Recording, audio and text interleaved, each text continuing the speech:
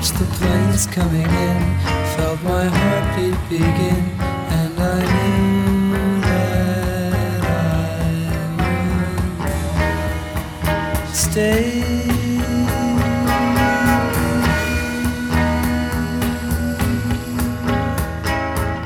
Hello and welcome to episode 1720 of Effectively Wild, a baseball podcast for Fangraphs, brought to you by our Patreon supporters. I am Ben Lindbergh of The Ringer, joined by Meg Rowley of Fangraphs. Meg, I understand Denver did not want to let you leave. I love Denver, Ben. Yeah. It's a cool city. I have family in Colorado. I had a lovely trip. Got to see friends in person and, pinch them. I didn't do that. I don't pinch people. That's rude. But, enjoy their company in person for the first time in quite a while. But then I wanted to go home because I was tired. And the Denver airport was like, no, you live here now.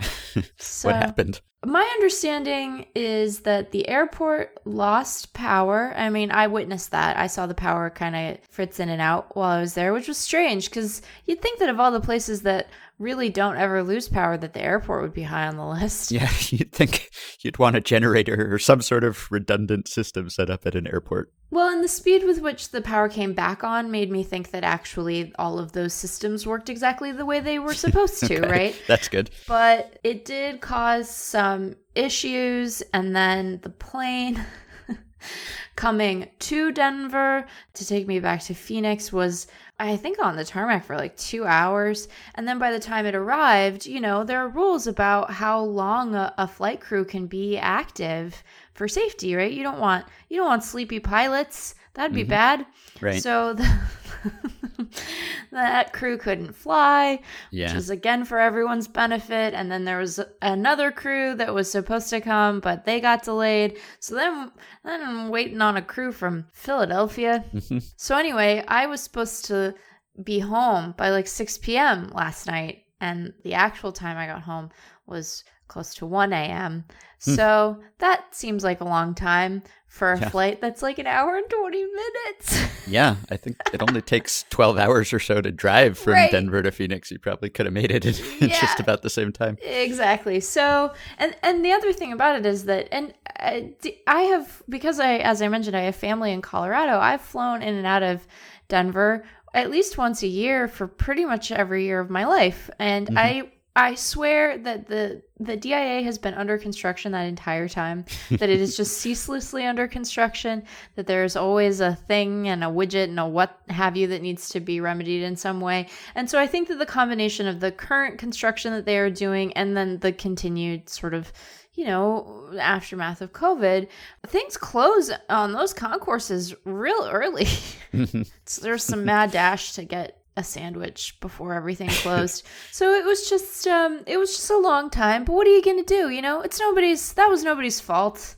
You just got to sit there and roll with the punches. And I edited a piece and scheduled it for this morning. And future Meg was really happy that past Meg did that, because then I just slept in a little bit this morning. So it all worked out fine. Everyone got home safely, which is the most important thing. No flight crews flew while feeling sleepy. It's all good. But I was sitting there and I thought to myself, it's nice to feel inconvenienced and sort of put upon in a normal way, because we spent so much of the last year being put upon and inconvenienced in an extraordinary and terrifying and sometimes devastating way. I was going to say, when was the last time you were able to tell a nightmare travel story? Right. It's been a while. We've all had those experiences, but not since 2019 for most of us. So that's something. So that was something. And then I wondered, how long will I be able to maintain that perspective before I am just actively annoyed by this situation? And I don't know if I just transitioned into being tired quickly enough that I didn't have the energy, couldn't muster the energy to be more actively annoyed than I was, but it all worked out fine. It had been more than a year since I had the, I'm bone tired from work-related travel feeling. So that was new to refamiliarize myself with. Yeah. Well, the novelty of air travel mishaps probably wears off pretty quickly. I've had some harrowing flights in and out of Denver or over Denver just because of the turbulence. Yes. And I have feared for my life on multiple occasions, but that is also harrowing in a way, not being able to take off at all. So for a solid several hours there, because you were not the only baseball media member who was marooned in Denver, baseball Twitter was like, I'm stuck at the airport. The power is out. So I was following along with everyone else. I was not in view of anyone else, and I was sort of sad about it. I was like, at some point I'm hoping that the Cespedes boys will just walk by and we'll start playing wiffle ball in the terminal or something like that. But I just had to content myself with a glass of wine. So, well, not an ideal ending to the All-Star break, but the rest of it was pretty good. Yeah. Did you have any thoughts about the All-Star game, which took place after we recorded our preceding episode? I found myself just enjoying the hell out of the All-Star game in Me a way too. I did not anticipate. From start to finish, just really, I really enjoyed it. I mean, I know a number of people have commented on this. I could have stood to see a little more Ohtani and Tatis in that game, but I also like that they prioritize like getting everybody in, because I think that for fan bases, especially of teams where it's like, I don't know, you're a Pirates fan, right? So you're having to live that reality every day, but you have two NL All-Star starters. That's hard to say in sequence, which is why I goofed it. And you get to like see like Adam Frazier be really in the middle of stuff. I don't know. I just thought it was great fun. I think that opinions may vary on the mic'd up stuff, and we should definitely talk about the Liam Hendriks experience. But yes, the reaction that Tatis had when Vladimir Guerrero Jr. hit his home run was so perfect. You could not have scripted that moment of television better. So I just, I sat there and I had a great time. And it was a little surprising to me how much I enjoyed it, but I was delighted by it. So I don't know.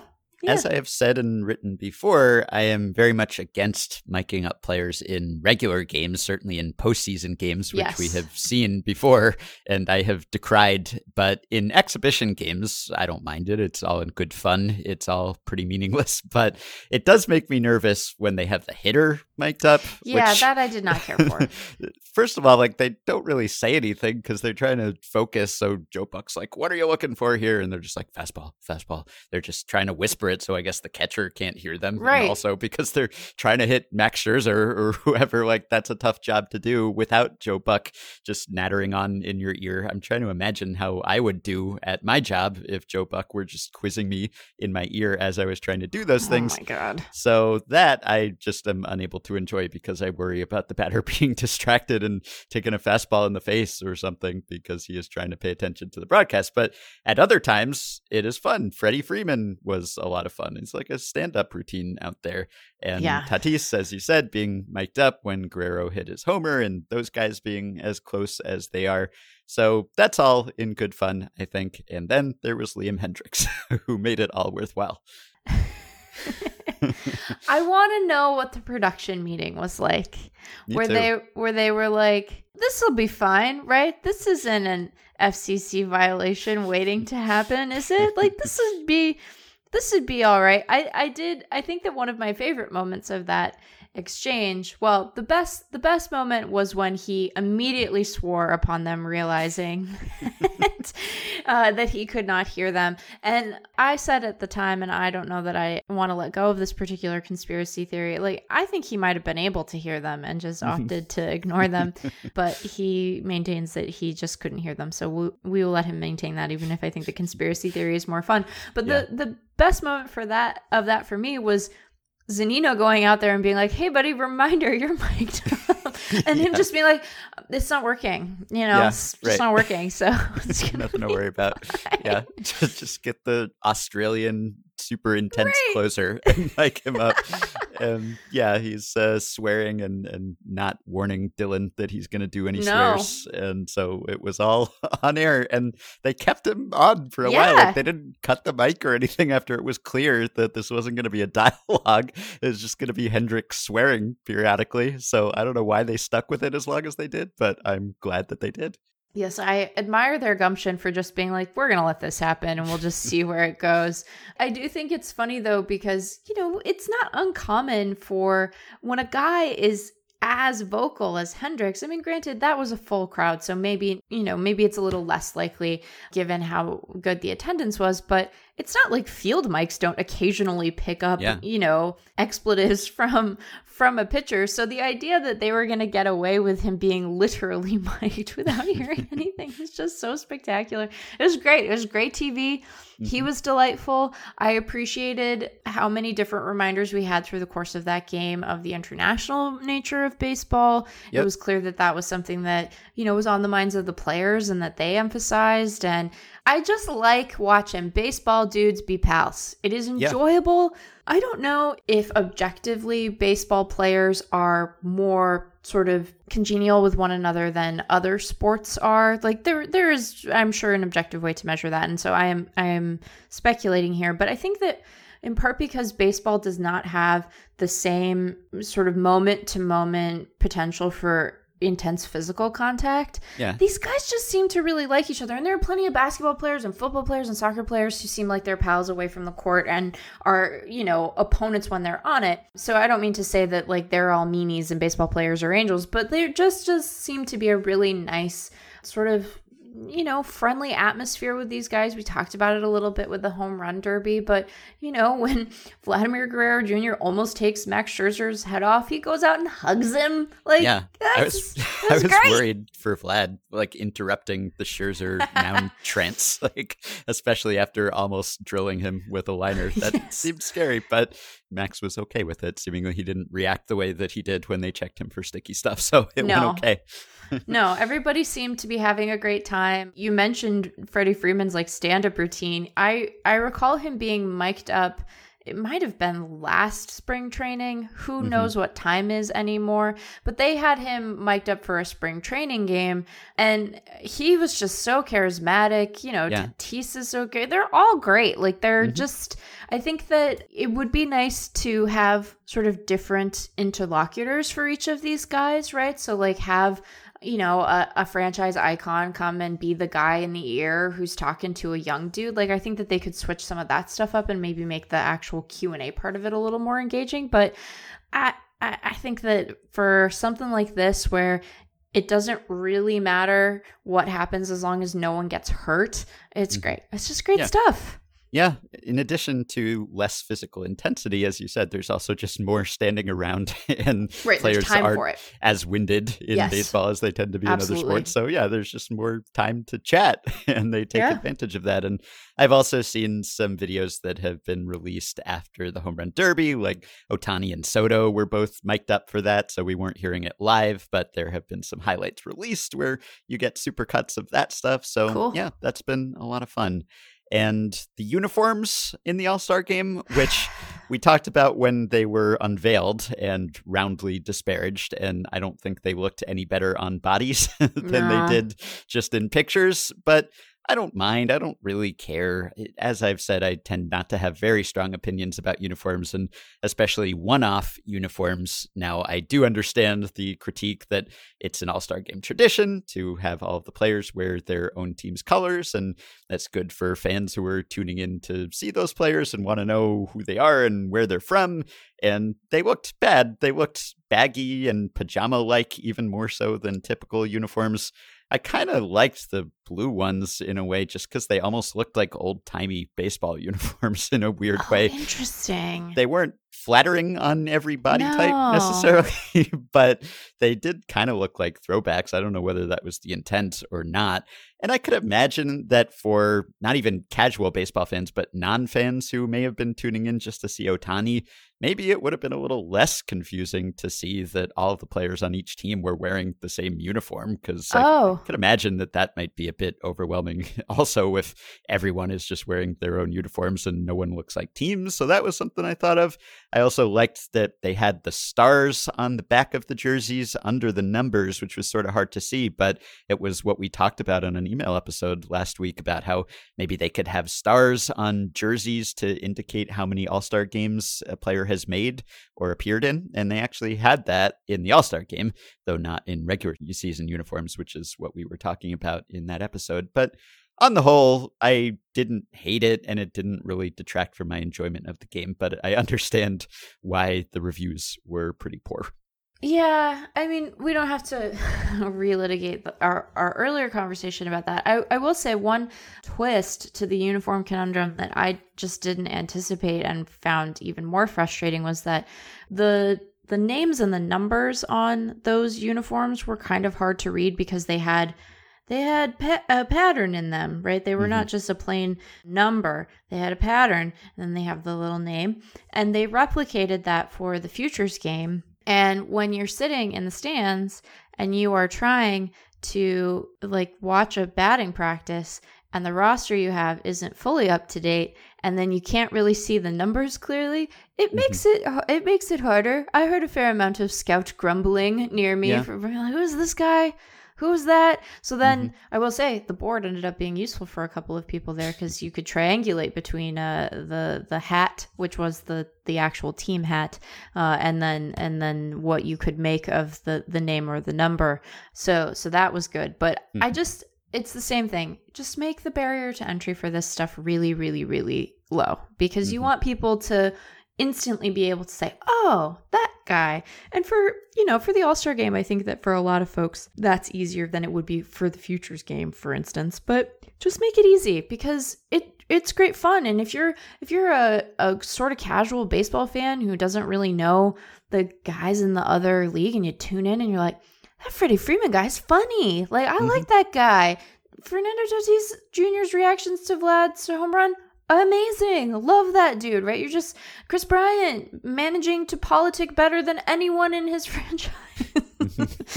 Incredible. Put him in Congress, right? Like you want people to be able to, with very little effort, follow the direction that initial hit of good feeling about the game takes them in. And I think that this was a good showcase of that. So that it was cool. It was very cool. Yeah. That's the true test of your scouting skills, I guess. Can you recognize which player you are currently scouting?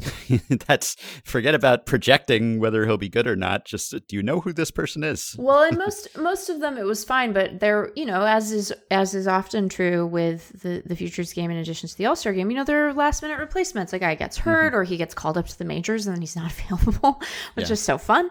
And there's a lot going on, and so I don't mean this as a knock at the folks who printed the rosters at Coors at all, but there were a couple of replacements that just weren't on there and we had to sort it out. But it was really only an issue for the National League because during the NL batting practice they were doing their tech run for the celebrity softball game, but for the AL they just had the guys up there and it was a lot easier. So I was like, oh right, I also recognize Julio Rodriguez. He's a little easy to spot. But yeah, I don't know. I will say, when I was at the Futures game and I was in the auxiliary press box in a place that seemed like it was going to get a lot of home runs during the Derby, and that was where that guy went over the rail and almost broke his neck. Thankfully he didn't. So anyway, these are my thoughts from Denver. Denver's cool. There's good food there. There's good beer there if you're a beer person. There's good other drinks if you don't drink beer. I'm in favor of all major league jewel events, as they are called, being conducted in an hour-and-a-half flight radius of where I live. And imagine how much grumpier I would be if I had that same delay and then had a 6-hour flight on the back end of it. Yeah. Visit Denver. You won't want to leave, and if the airport loses power, you might not be able to anyway. Yeah. I like that they've leaned into the All-Star game being an exhibition, and they're not trying to make it count anymore. And obviously it doesn't have the same juice that it used to have when you didn't have constant interleague play and players actually cared about the bragging rights and the fact that one league would dominate, which, the American League has dominated the All-Star game lately, but I don't know if any NL players feel bad about that or AL players feel pride in that because they're constantly switching leagues and playing each other. And I think that's probably just sort of a strange small sample thing. I know a lot of that period was dominated by the AL in interleague play too for many, many years. And there were many theories for why the AL was the superior league during that time.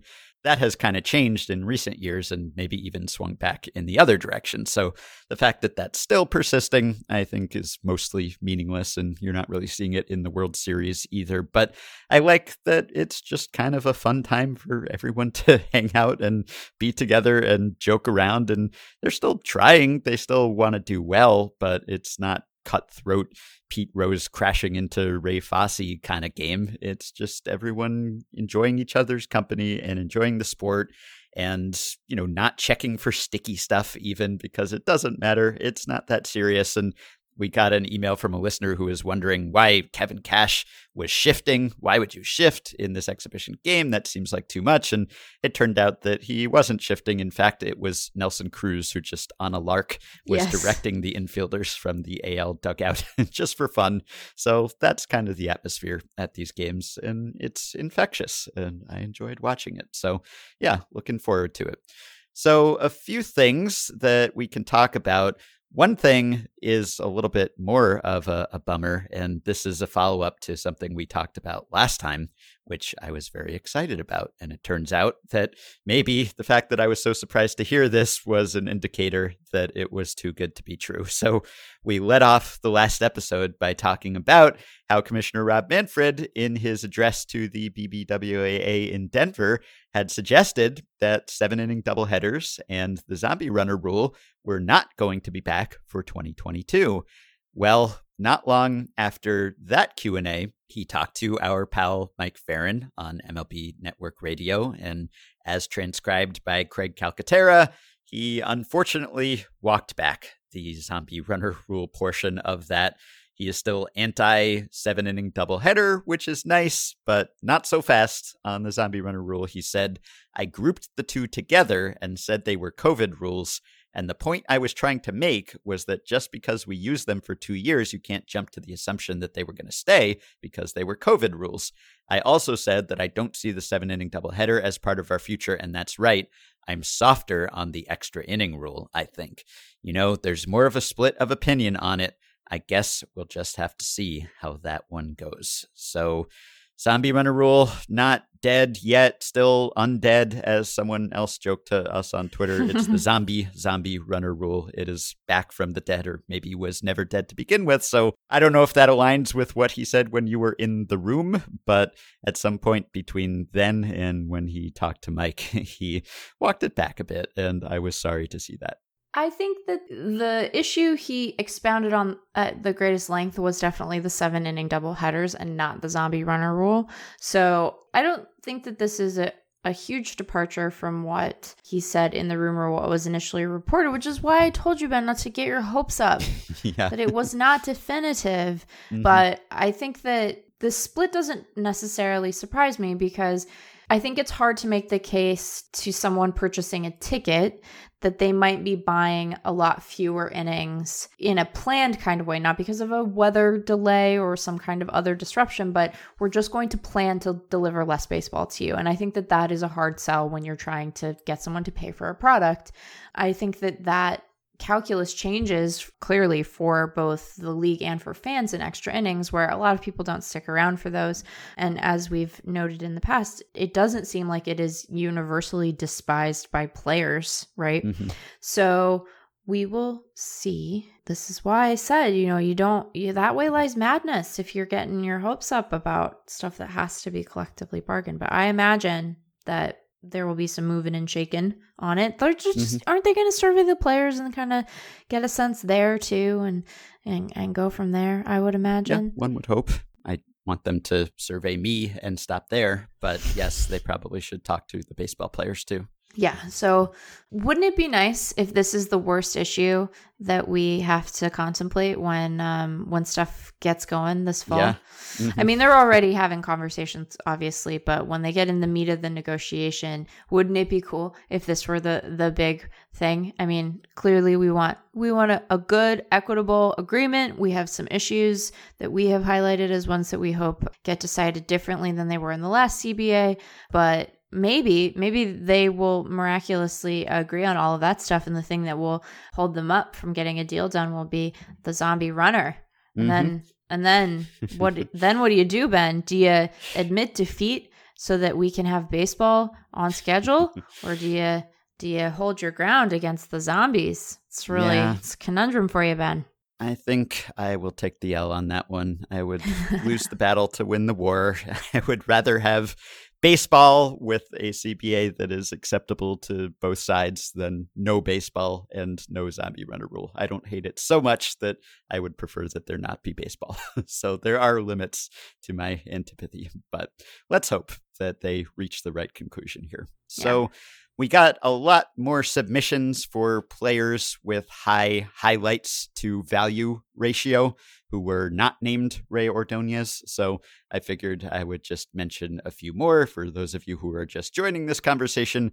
I mused the other day that Billy Hamilton sure has produced a lot of highlights, but has not produced a ton of on-field value.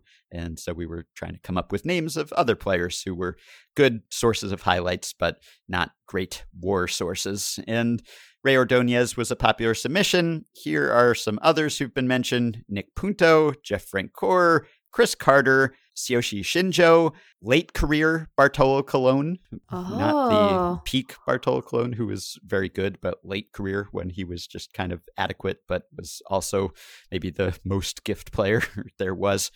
And also one that I can't believe we didn't think of and say sooner, which is Pat Venditti.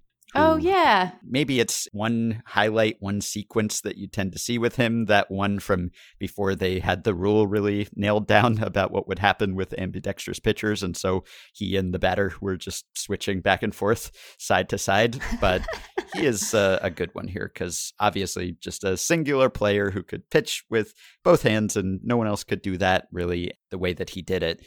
And also a replacement level pitcher on the whole, unfortunately, without a ton of staying power. But that's a good one, I think. And also someone mentioned Willians Astudillo, which I had to concede is actually a pretty good one. Much as I want him to be a superstar, he is in my heart, but not necessarily statistically speaking. And yet everything he does is a highlight. So that's a pretty good one, too. I wonder if he is still too early in his career for us to pronounce that he fits in this category, right? Mm-hmm. Like, don't you kind of want a little bit longer of a track record? Because you never know, like maybe Astudillo has another gear, and then we'll look back and be like, wow, we're really glad we were on that Astudillo bandwagon early because now he's the best player in baseball. That seems unlikely, but weirder stuff has happened. So yeah. Who else? Cubs legend Tony Campana was submitted as a candidate here. Sure. And here's an email from CJ who says, I was thinking about the discussion of highlights to war and realized everyone had been thinking about it the wrong way. All the suggestions so far have been guys who sucked, but had a few highlights anyway. What if the answer isn't someone bad, but someone good who has had a disproportionate amount of highlights anyway? With that approach, I think the right answer is Javi Baez. He has 21 and a half career WAR, but approximately 21,500 highlights. Everything that gives him value is the exact kind of thing that generates highlights. He makes incredible defensive plays, runs the bases like a madman, vroom, vroom, and when he connects with a ball, he hits at 500 feet. And from a negative highlight angle, he's good for swinging at pitches above his head about 12 times a year. That would make him a supporting character in plenty of pitchers' highlights. A supporting role in a highlight still counts as a highlight. You could make an argument against him in that he has been boosted by his career taking place in the YouTube era, but that would be a bad argument because the highlights per WAR is not era adjusted in how commonplace highlights are. I'm not really asking this as a question. I just think I'm right and would like to hear it discussed. And that's true. If we were going strictly by highlight to WAR ratio, then I guess it might be a good player who would win.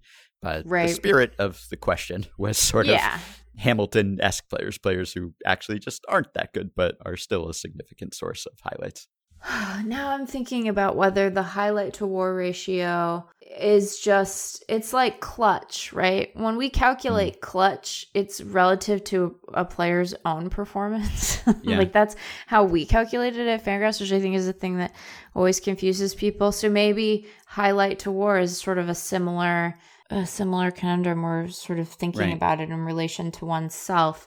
But I think that it's more fun to think about guys who manage to have big moments that you're like, wow, look at that, when the rest of their career is sort of mediocre or underwhelming. It's just a lot more fun. And I think that part of it is that highlights have the magic of not necessarily really being that closely correlated to the baseline talent of a player. And there's obviously some amount of that, but also think about some of the things that like Mike Trout does really well. So if you think about a Mike Trout highlight, if you were going to think about him as sort of like a gift machine, you think about the home run robberies, right? And the really, really long home runs that he's hit, and maybe some of the base stealing stuff. But I think that part of what you come to appreciate when you're watching a player like that is all of the small and subtle things that accumulate to just build the best baseball player of his generation.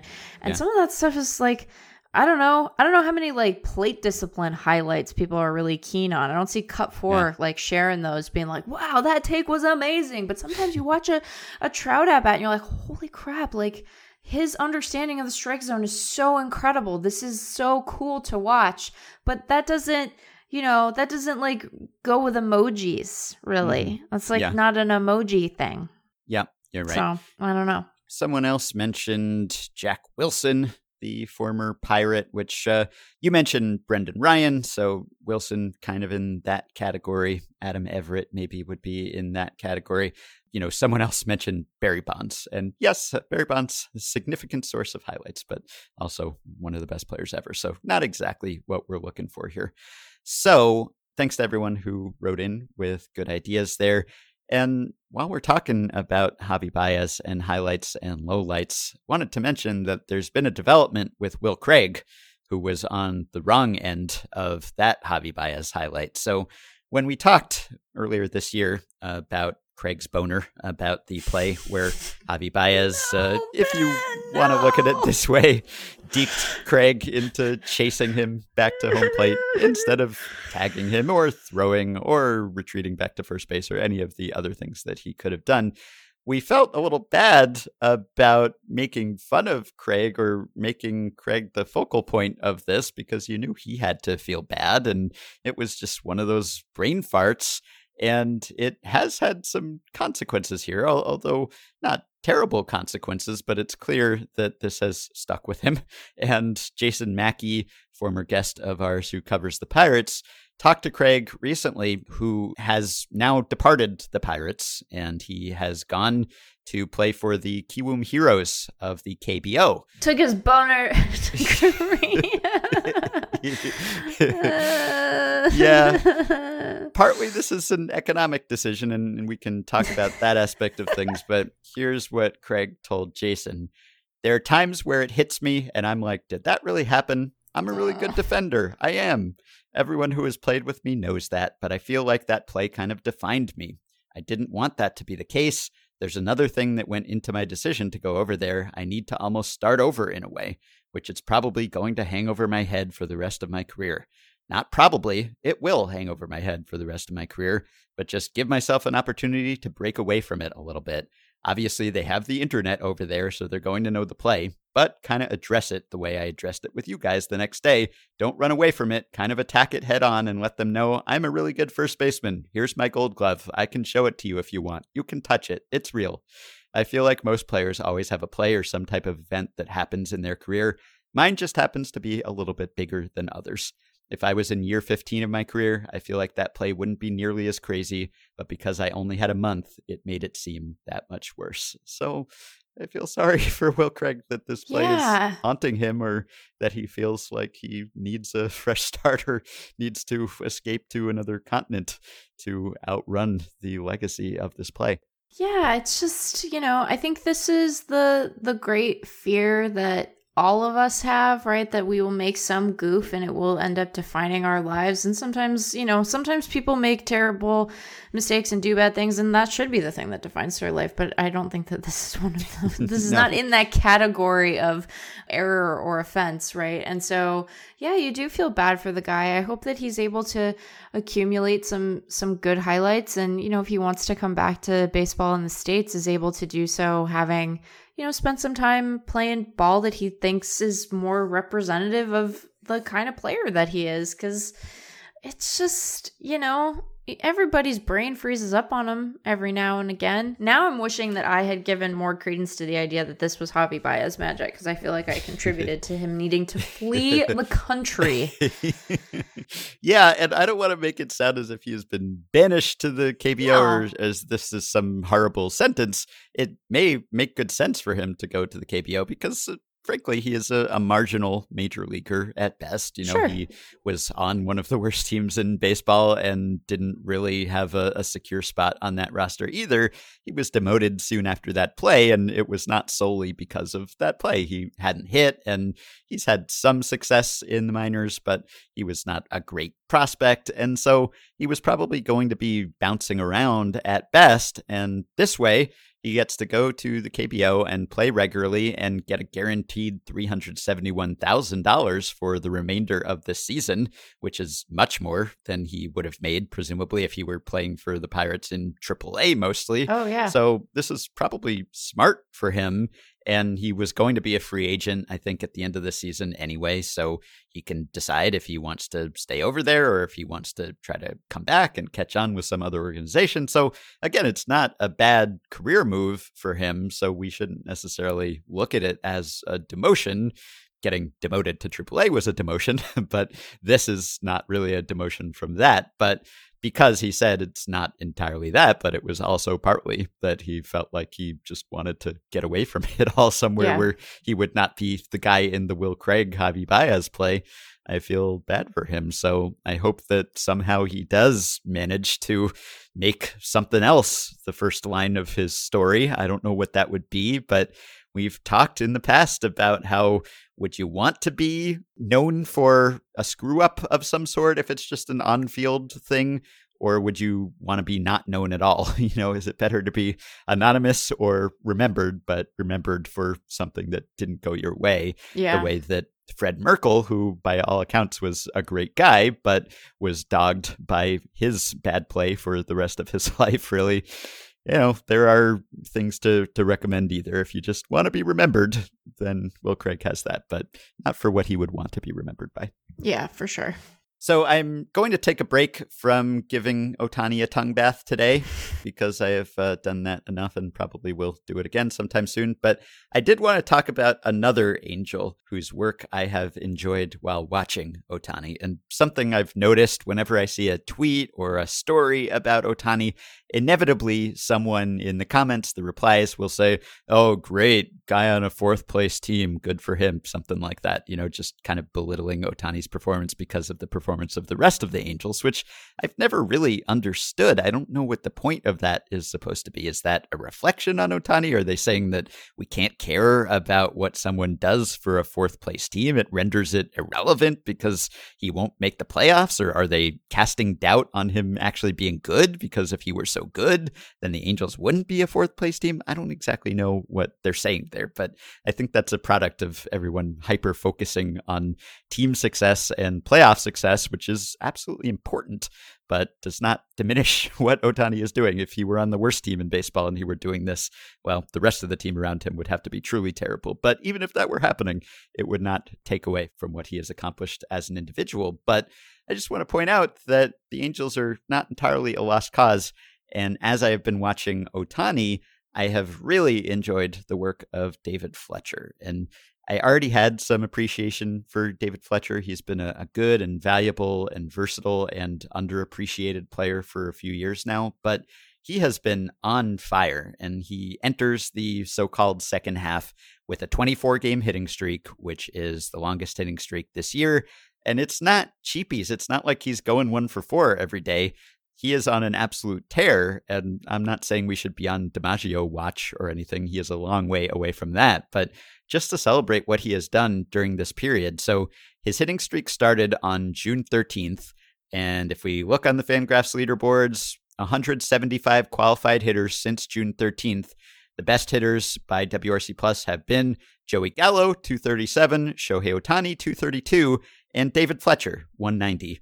Right above Fernando Tatis Jr. and Carlos Correa and a bunch of other name brand stars. So he has been unbelievable. He has hit 439 over that period in 103 plate appearances. That's 439, 455, 592. He's even hit a couple homers in the last few games, which is not his calling card. Yes, he has a 466 BABIP over that period, which is not exactly sustainable. But if you watch it, he does it in such a fun way. There is no one else who hits like David Fletcher, I don't think. And you could see that he makes a ton of contact, and he has one of the lowest strikeout rates in baseball. But he just slaps everything through holes somehow. StatCast hates him, sort of. Yeah. he just doesn't hit the ball very hard. And so if you look at his Baseball Savant page, the percentile rankings are really funny because he's like at one extreme or the other. He's like, his expected weighted on base, his expected slugging, it's like 9th percentile, 8th percentile, his walk rate, 4th percentile. But then his expected batting average is 83rd percentile, his whiff rate 100th percentile, and that's in the good direction. He doesn't whiff. And you can throw him anything. He likes the ball high despite the fact that he's listed at 5'9". You can throw the ball at his head and somehow he always makes contact, and he doesn't really load in his swing. He just sort of slaps it and always makes contact and just hits a bunch of bloopers, or he finds a hole somehow.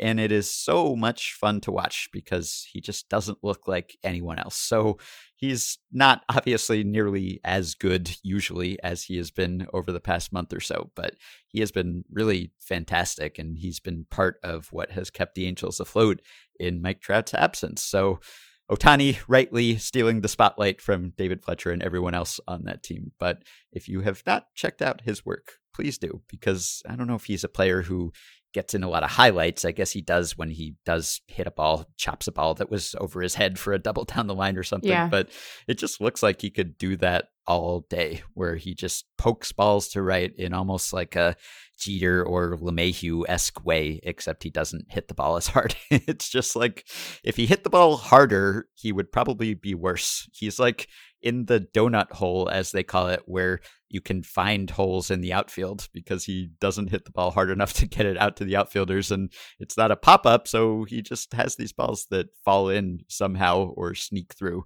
And it's really wonderful to watch. So thanks to David Fletcher for being the supporting star in Ohtani's main story. Yeah, and gosh, like he had such a lousy start to the year, right? Yeah, his run through May. I mean, he had a 57 WRC plus in the first month of the season and a 75 WRC plus in May. And I remember when I saw him in June, I guess it was, when Ohtani came to play the D-backs, I was like, yeah, what's going on with David Fletcher? Like, this is not quite what it used to be. And then he just went on this tear, and yeah, it's been pretty remarkable since then. So not only, to check him out, but if you did check him out in the beginning of the season and you're like, oh God, what happened to David Fletcher? Like, re-engage, because it's looking pretty different now than it was then. Yeah, of course. Now that we have singled him out and he's been hitting like this for a month, maybe he is due for some regression. And perhaps if you tune in now, you will miss as great as he has been for the past few weeks. But it's been a lot of fun to watch. So yeah, I mean, he had a BABIP around like 295 for the first 2 months of the season, and then it was 381 in June. So some of that might scooch back a little bit, but also he's a guy who has done that at different points in his career. So I don't know. He's just an interesting guy, right? Yeah. He's probably not a 381 BABIP dude, but his career number is like 325. So maybe the way to think of it, Ben, is that we are not going to jinx him. We are simply noting him rounding into form in a way that is consistent with his some of his good stretches. That's all we're doing. We're just noting a trend. That's what we do on here. We're trend noters, among other things. I can't believe that you snuck Boner back into this podcast. Can't believe it. Sorry. Yeah. I'm not saying gambler's fallacy here that he is due to be bad because he's been good. I'm just saying he's probably due to be more like his usual self, which is still fun and good. So yeah, and like you noted, very different than a lot of the other good that we see, and that's great fun too. Can I return to the All-Star game for a second, because you brought up gambler's fallacy and this made me think of it. I am surprised ever so slightly that the league has shown a willingness to be not fussy or fastidious about the competitive integrity of either the Derby or the All-Star game, because people bet on those. They bet on them, and then I think they probably lose money. I think they do that regardless of the competitive environment of those contests. But I am surprised, and I'm a little nervous to have pointed it out, because then I worry someone will be like, oh, we got to tighten that up so that you can do prop bets or whatever you all enjoy. Which I sound like I'm saying with a great deal of judgment, and I promise I am only saying with this very small amount of judgment. So Darren Rovell was up in arms on Twitter because, according to him, there may have been a Trey Mancini homer in the home run derby that was actually on a pitch that came after the buzzer. And he had video footage of, this was thrown after the buzzer sounded. And people who bet on this are going to be so mad. And it was sort of that robotic Darren Rovell kind of tweeting where there was no acknowledgement of, but Trey Mancini's a pretty fun story and this is just an exhibition and all of that. But you're right, because he represents the people who probably had money on this, and maybe he had money on this for all I know. He was not pleased about them not taking that more seriously. Some things are predictable, like the sun rising or us enjoying baseball. Or Darren Rovell having a goofy tweet. I don't know how much of my apathy when it comes to gambling is just my acknowledgement that there's no way I would win. I don't know whether for most people they fool themselves into thinking they will win, or whether that is not really the core component of why they do it, that they have fun regardless of whether they win. Just nice to have some extra stakes and extra rooting interest. It's definitely not a great way to make money for the vast majority of people. And so that is part of why I'm not that interested in it, just because there are a lot of ways that I could throw away money. But I know more than the average person about baseball, and I still accept that there's no way that I'm going to beat the house when it comes to betting on baseball. So that is part of why I have no interest in it, but I guess that's not the whole reason. Yeah, I think that my thing started when I realized that I was a bad poker player, which I think is the entry point for a lot of people into just gambling generally, right? Is that they learn to play poker because, and this will absolutely shock you and our listeners, I have a terrible poker face. I don't do a good job, suppressing my own expressions. So I'm bad at it. And so I think that important on-ramp, at least for some people, just wasn't there for me. And then when it comes to sports more specifically, it's just never been the way that I've experienced it. I managed to get all worked up about plenty within the game without needing additional stakes. So I don't know. Again, like, people should like the stuff they like. I just wish that it weren't on the broadcast quite so much. So anyway. So as the second half starts, I'm so pedantic about calling it the second half, and it's not actually the second half, but the post-All-Star break, which everyone else calls the second half. It's maybe a decent time to take stock of the standings. I was just looking at the Fangraphs playoff odds, and there are 9 teams that have pretty solid playoff odds now. They're not locks, but they're looking pretty good. In order of descending playoff odds, it's Dodgers, White Sox, Astros, Giants, Padres, Red Sox, Brewers, Mets, and Rays. Most of those teams are up in the 70, 80, 90 something percent playoff range.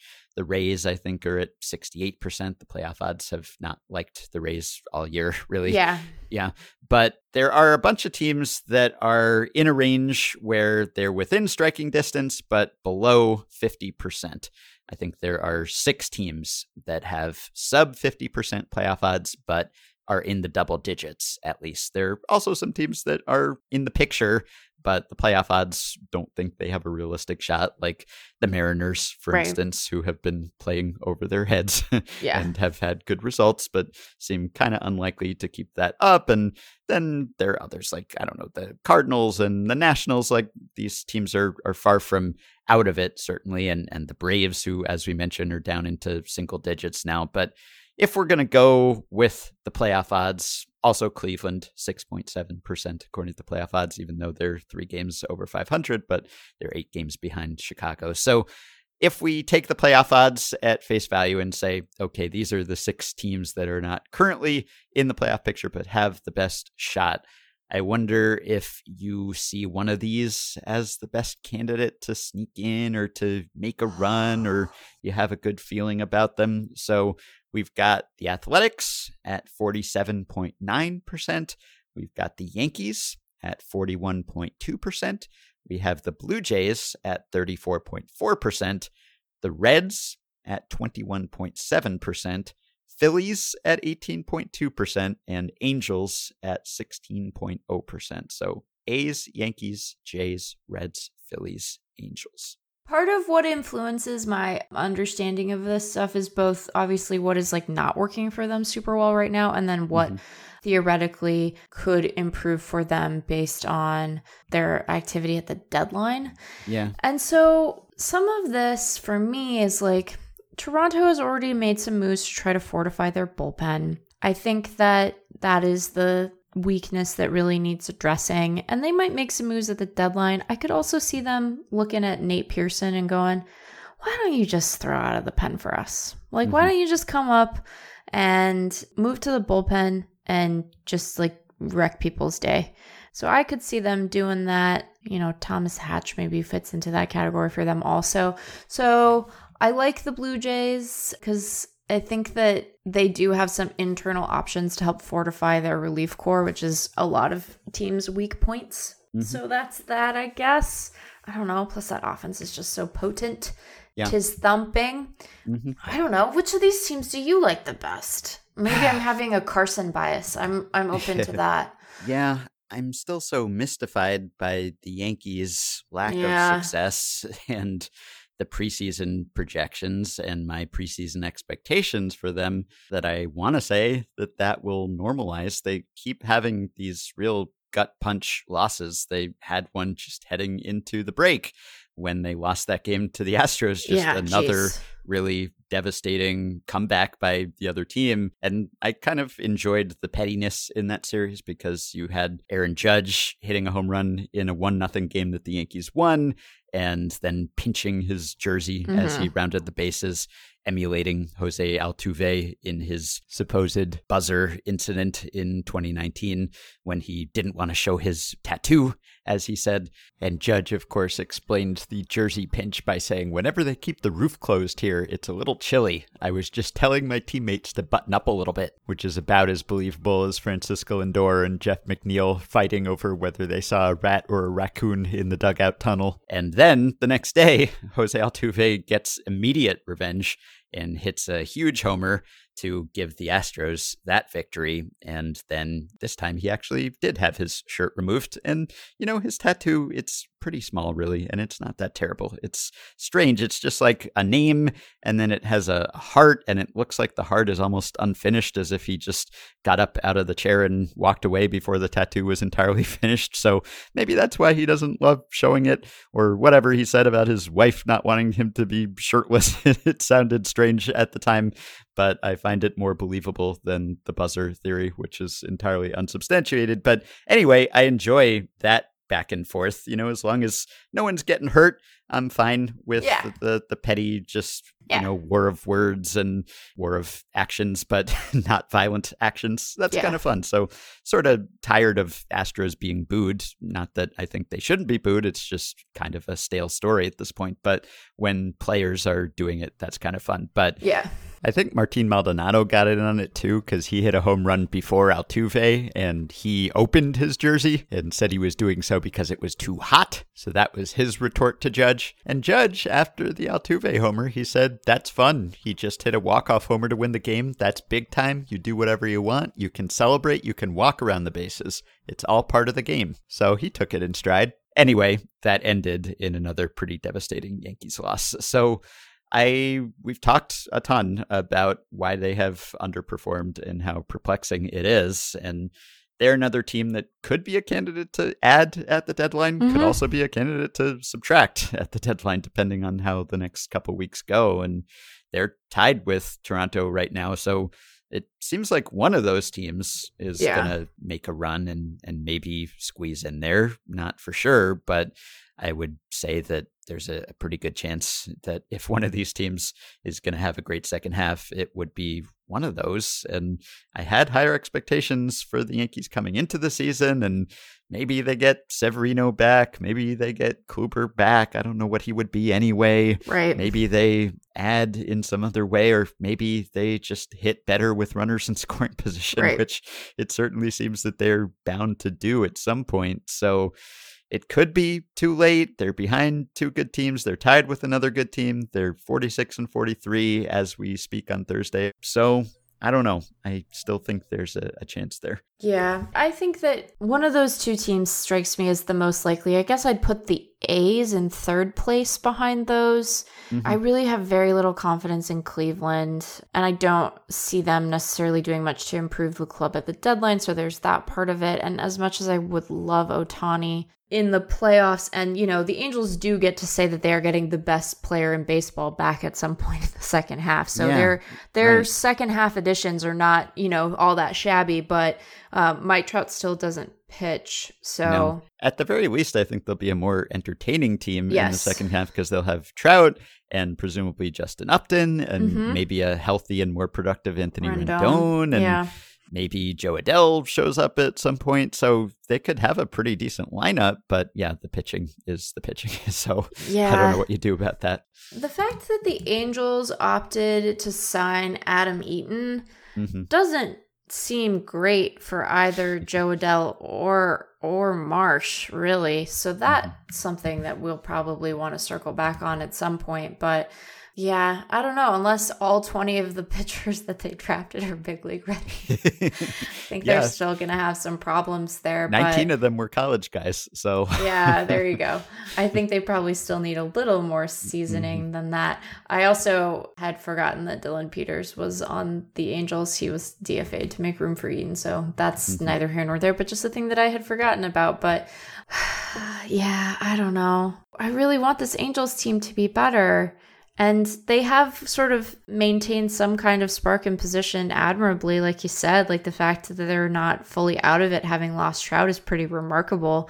Not only because they have the holes on the roster that they do, but just because any team losing Mike Trout is going to be in significantly worse shape than they were. But, we love Ohtani, right? We love him, and he has been quite good for them. But you probably want another good pitcher. yes. Although if Patrick Sandoval's changeup keeps working, then he's been great lately. Maybe it'll be fine. So, but I would say that among the other teams that are sort of in that potential wild card picture, I think that they're probably in worse shape than the A's, definitely than the Yankees and the Blue Jays. And I guess I'd probably put them behind Cleveland. I don't know if I have any conviction in that decision. But when Cleveland's pitching is healthy, it's significantly better, and they do score some, although not as much as they'd like, I would imagine, especially of late. Yes. Yeah, and the Reds have been hanging in there in the Central. They're only 4 back of the Brewers, and they're playing the Brewers again. They went into the All-Star break with a series against the Brewers, and they emerged from the All-Star break with another series against the Brewers. So if they do well in that one, they could close the gap here, and their pitching has been good, and Luis Castillo is looking like the pitcher everyone expected him to be, and the starters have been going deep into games, and so their bullpen hasn't been stressed, and it's pitched well when it's had to. So kind of like the Reds, but still like the Brewers more, and don't know if they don't take that division. I don't know that I see them taking a wild card. So yeah, that's a tough spot to be in, but they are certainly a candidate, at least more so than the Cubs, who've lost a lot of ground lately and seem raring to sell at the deadline.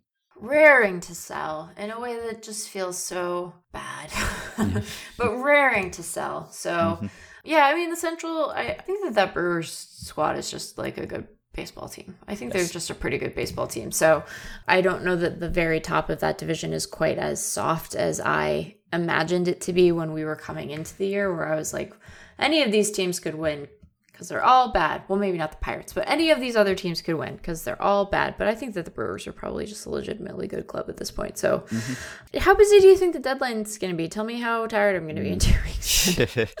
Yeah, it seems like there's some factors that would make it not so busy. It seems to have been slow to develop to this point, maybe because of the late draft consuming teams' attentions, or I don't know what, but there haven't been a ton of trades made or really credible or interesting rumors circulating. So I haven't seen signs so far that it's going to be especially busy, but it seems like some of the ingredients are there for teams that are out of it and seem like good candidates to sell, and other teams that are good candidates to add. So you can certainly make some matches here, and there are some pretty enticing players. Like, there's some teams that have already done a lot of their selling and they're just bad now. Yeah. And so there's not a lot left on their rosters, really.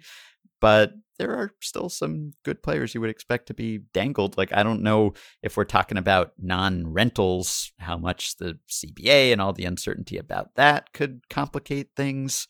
I don't know. What do you think? I always think that it's going to be busy mostly because we just write up every deal. So Yes. It doesn't take a lot for it to just be busy. But I think that there are enough teams in this category we've just been discussing where they really need to sort of break away from that wild card tier that they will endeavor to make some moves and really improve themselves. How widespread that is outside of that group, I don't really know, but I think that there will be activity. I wonder though if it'll be a deadline that's defined more by sort of medium-sized deals than anything really particularly big and splashy. I mean, I guess of the guys that we all anticipate moving, it's Bryant and Story that are sort of the biggest names that seem likely to be on the go. But beyond them, I don't know that it'll be huge marquee deals. But I said that in 2019, and then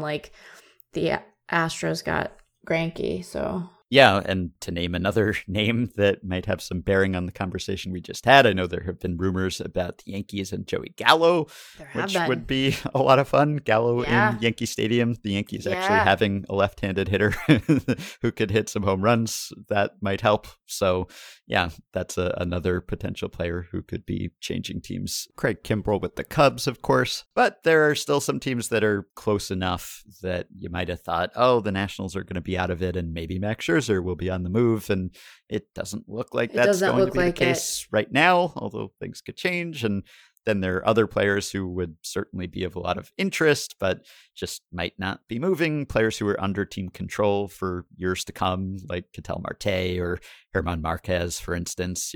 There'd be plenty of suitors for their services, but their teams don't have to make those deals now. No. And I would imagine for both of those guys, I mean, like you said, the deals are so club friendly and they're so talented, and there's still so much time left that there's not a ton of reason to move it. And I think that the Giants being good really has thrown a wrench in the trade deadline market, right? Because I think at the beginning of the year, we talked about this with Grant. We had this expectation that if their rotation plan worked out and some of these guys, hit and they were good, well, great. They would move them at the deadline and, potentially, start to accelerate their own timeline of contention. And then they're just in first place in the West. They're not going to move any of their starters. They need those guys. So I think that them sort of exceeding expectations has really altered at least the starting pitcher landscape when it comes to the deadline. And then the next best available guy, probably in Marquez, isn't available. I mean, he's better than I think a lot of those Giants dudes just on pure talent. But if you're Colorado, I don't think you move him. You probably focus on moving Story, which is heartbreaking given the reception he received during the All-Star festivities and the reception that Arenado got during the All-Star festivities. I was just like, oh, Colorado, you're having a rough time. And you can't ever leave either. You live here. Yeah, though on the flip side, I guess you also have the Twins, a team no one really expected to be sellers, who should be, it looks like. So there are teams on both ends of the spectrum there. But of the 9 that I mentioned with solid playoff odds, there really weren't any that I would drastically disagree with, where I say, oh, they're a mirage and they're just going to completely fall apart. Like, even the Giants at this point would have to be really bad to miss out based on how good they've been thus far and how many wins they've banked. And so you might very well end up with 3 NL West teams making the playoffs, or a team like the Red Sox, for instance, who are another sort of surprise team.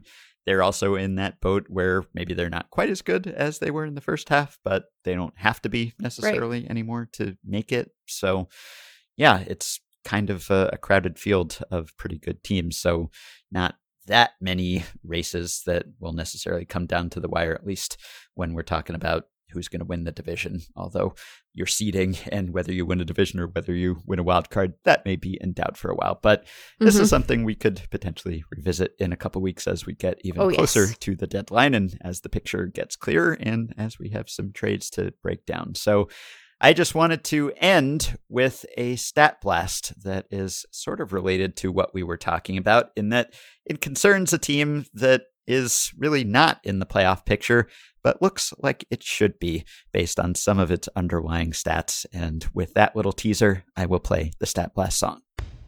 They'll take a data set sorted by something like ERA minus or OPS plus, and then they'll tease out some interesting tidbit, discuss it at length, and analyze it for us in amazing ways. Here's today's Stat Blast.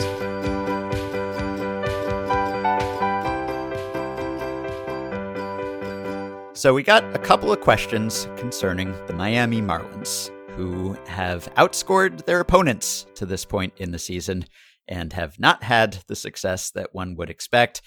Got a question from Mike, who said on July 4th, notice the Marlins still have a plus 21 run differential. What's the best run differential for a last place team? The Marlins seem to be really good based on this. And it's true, their run differential is no longer plus 21, but it is still in positive territory. It's plus 17.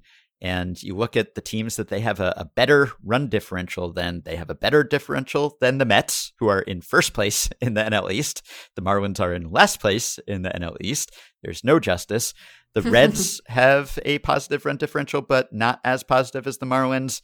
The Marlins have a better run differential than the Yankees. They have a better run differential than the Phillies and Nationals, than Cleveland, who's over 500, than the Cubs, than the Angels, who are over 500, than the Cardinals as well.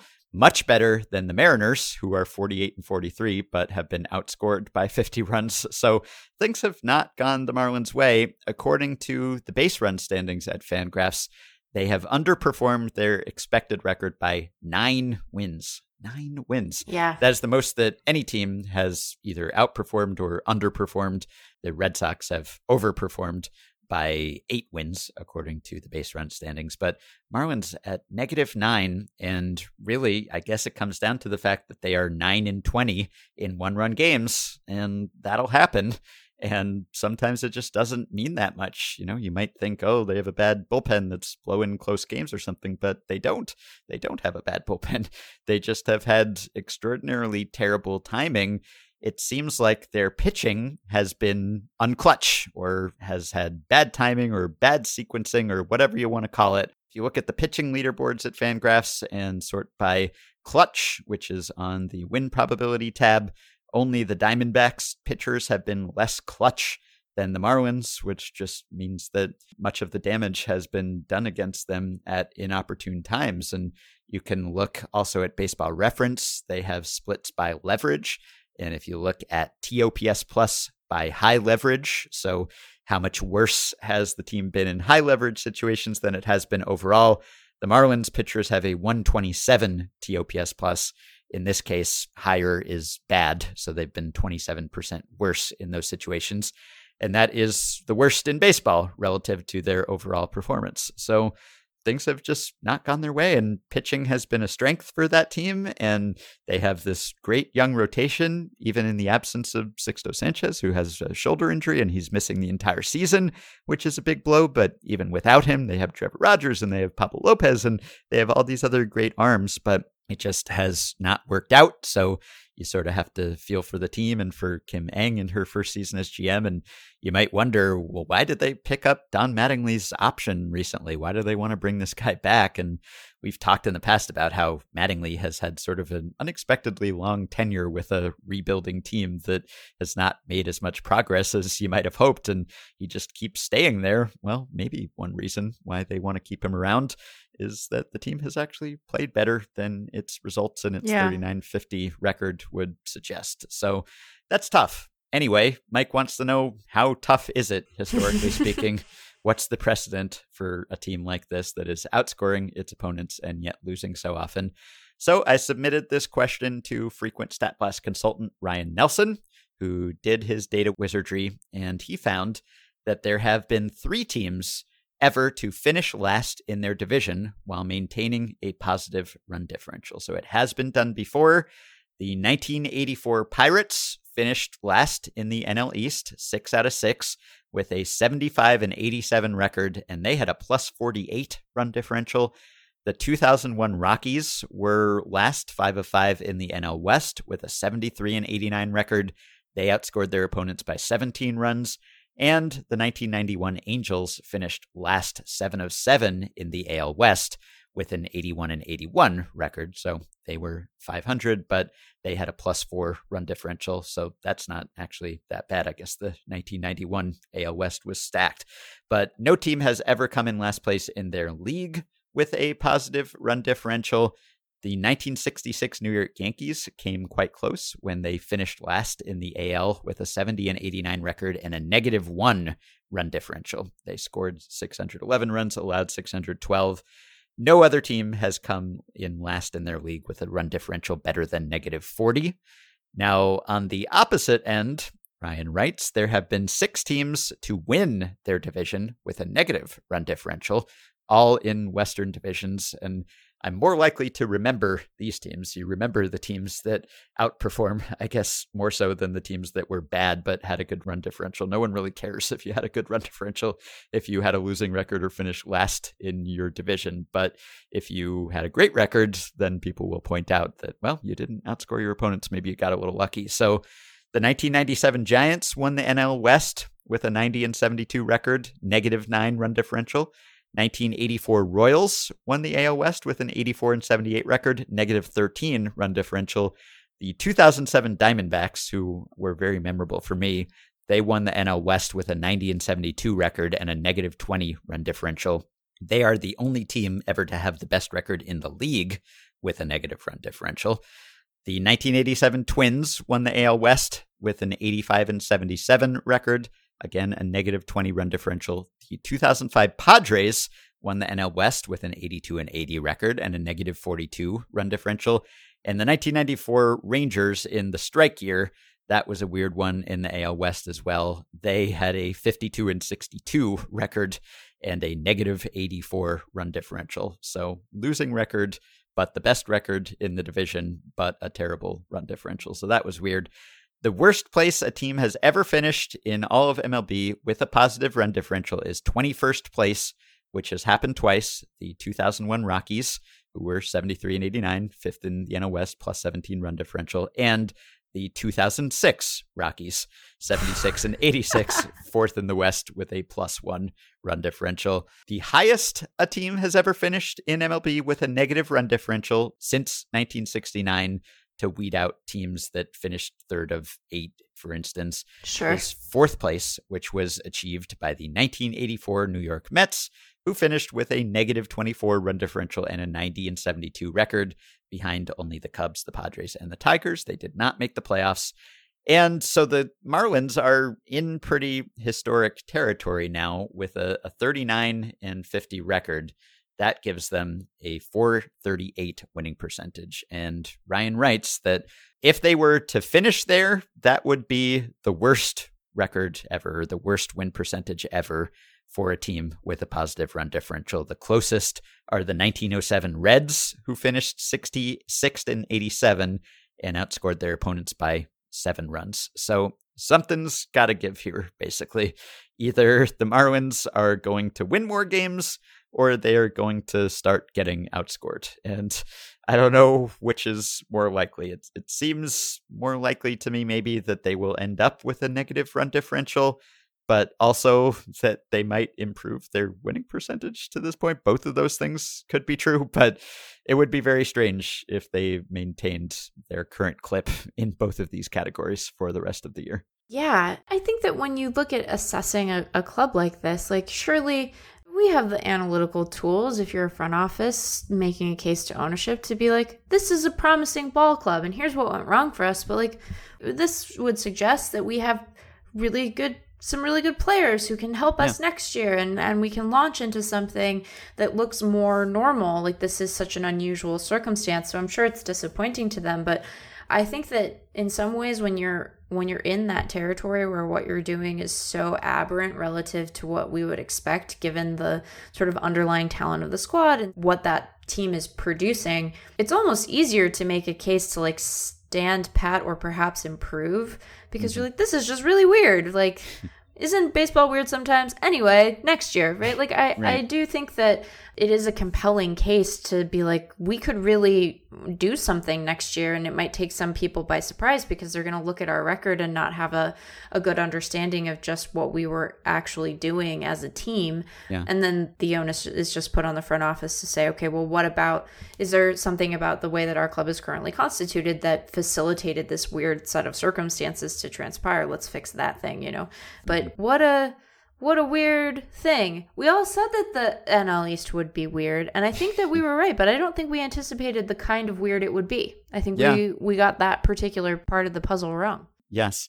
I guess for the Marlins, this is sort of the inverse of 2020, right? Where they had a winning record and made the playoffs in the weird pandemic season, right, while being outscored.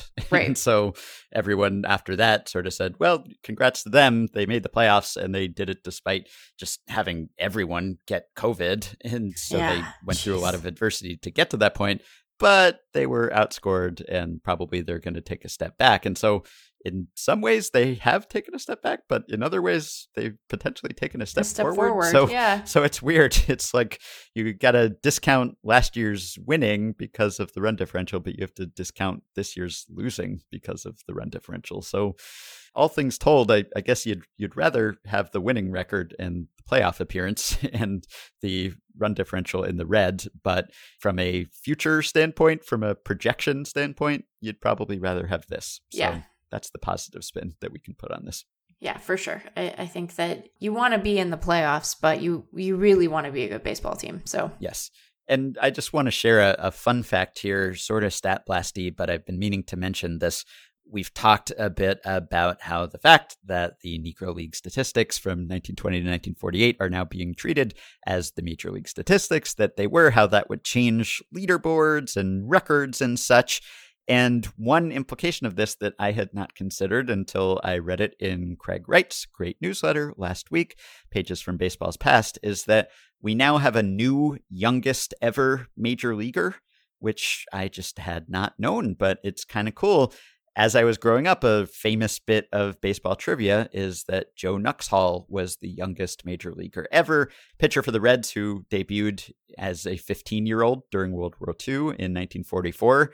And he has now been usurped by an even younger player, and it's a Hall of Famer, Roy Campanella, who now has this title as youngest player ever. So Joe Nuxhall debuted for the Reds at age 15 and 316 days, and Campanella has him beat now.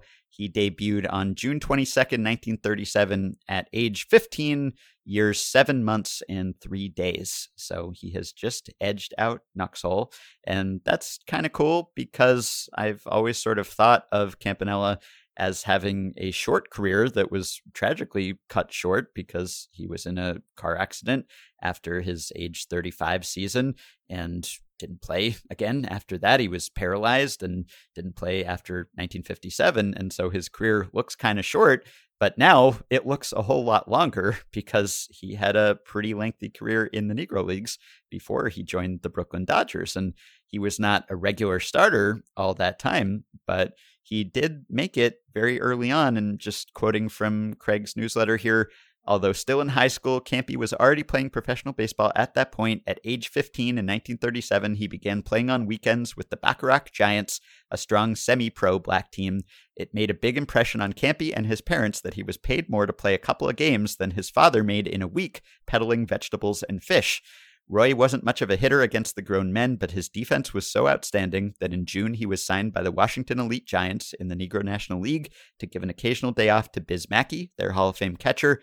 Mackey was also the manager, and he took Campanella under his wing and helped the schoolboy refine his catching skills and adjust to professional baseball. And so the earliest box score with Campanella playing for a major league team is the Washington Elite Giants against the Pittsburgh Crawfords on June 22nd, 1937. So he now has several more WAR at Baseball Reference because those seasons are counted. But yeah, imagine being a big leaguer at 15 years, 7 months, and 3 days. And then he went back to school that fall. And then after a little while, he decided to quit and start getting ready for the next season. And he stayed on as a reserve catcher for the Elite Giants until replacing Mackey as the starting catcher in 1939. So that's kind of cool. Another distinction for a Hall of Fame player. Very cool. All right. So we can call it there. Well, as you may have divined, we recorded this episode before the Cubs traded Jock Peterson. We told you they were raring to sell, and they did so before we posted the podcast. Peterson went to Atlanta in exchange for first base prospect Bryce Ball. Peterson will replace Ronald Acuna in Atlanta's outfield, which would seem to suggest that, at least for now, the Braves are buyers, not sellers. We will see how the next couple weeks go. We also recorded this episode before the COVID outbreak that caused the postponement of the Yankees-Red Sox game on Thursday. That is not how anyone hoped the second half would start. If we have more details, perhaps we will discuss that next time. Thanks as always for listening. You can support Effectively Wild on Patreon by going to patreon.com/effectivelywild. The following 5 listeners have already signed up and pledged some small monthly amount to help keep the podcast going and get themselves access to some perks. Tom Rhodes, Melissa Danielson, Russell Goldstein, 3 Games to Love, and Gus. Thanks to all of you. You can join our Facebook group at facebook.com/group/effectivelywild. You can rate, review, and subscribe to Effectively Wild on iTunes and Spotify and other podcast platforms. Keep your questions and comments for me and Meg coming via email at podcast@fangraphs.com or via the Patreon messaging system if you are a supporter. Thanks to Dylan Higgins for his editing assistance. We will be back with one more episode before the end of this week. Talk to you then.